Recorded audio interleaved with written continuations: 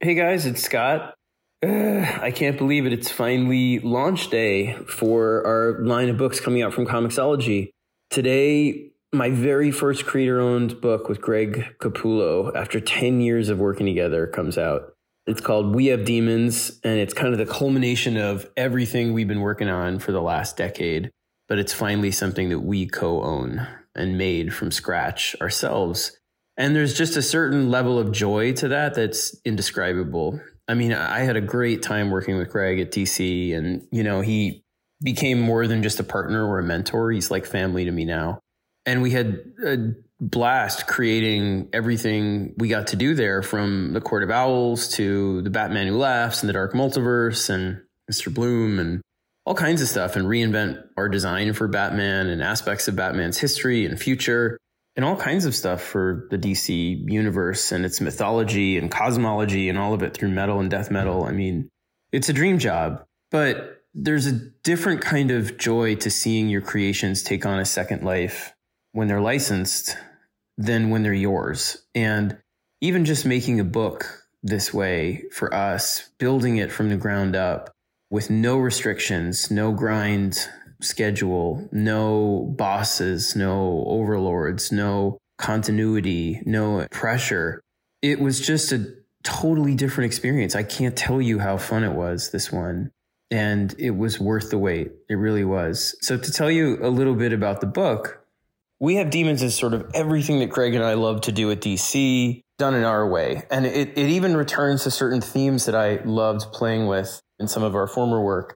Secret elements and metals and histories hidden from the rest of the world and secret organizations and all of it. But it's also really personal. It's a book that I talked to Greg about a couple years ago when we were doing death metal, when we were planning it. And I was saying, look, on the other side of this, I'd love to write something that's for our kids, and I don't mean that it's a kid's book. I mean that it has a message for our kids, that it's about finding hope in this crazy moment when it feels like we as adults have fucked everything up and have made a world that's so much harder for them to navigate than the world was for us in so many ways, that the systemic problems they're facing feel deeper. And maybe it's just a function of being a parent, worrying more about them than you worried about yourself. Because growing up in the 80s, certainly there were tremendous fears about many really entrenched challenges, but it just feels different as a parent. It feels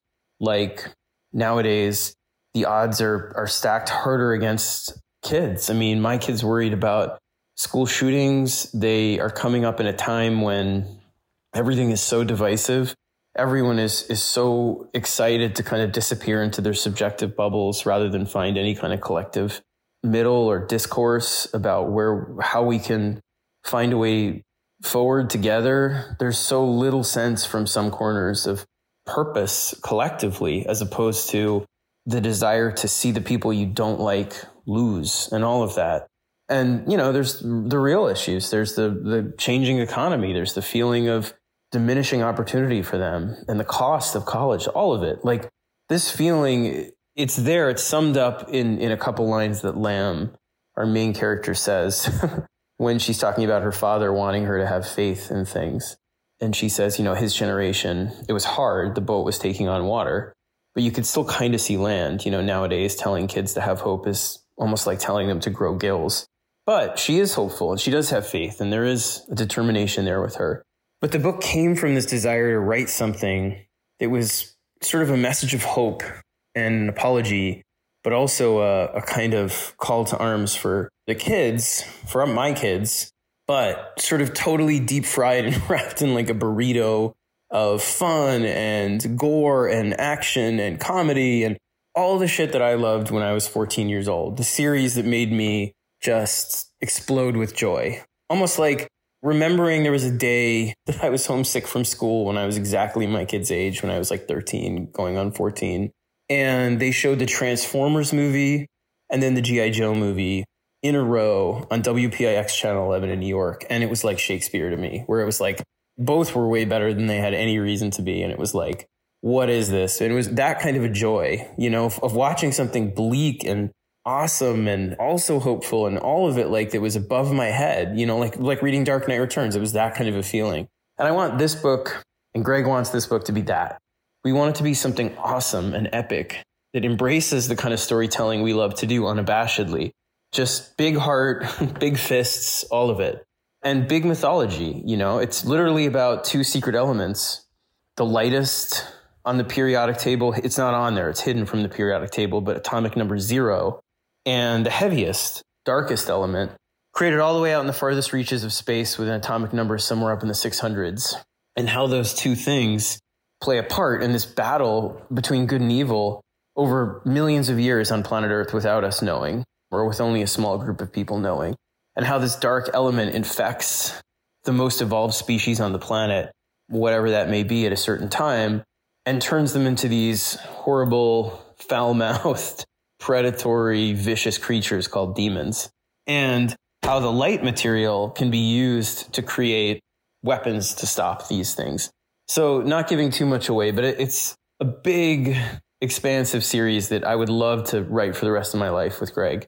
I love the characters. Lamb is a special character. Gus, her partner, who you meet soon, is a special character. It was sort of like an Appleseed, the manga from when I was a kid, sort of template of a duo. But anyway, I really hope you like it.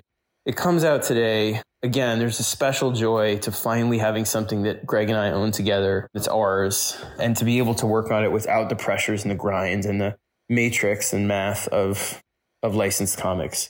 So if you've liked anything we've ever done together, I hope you'll give it a shot.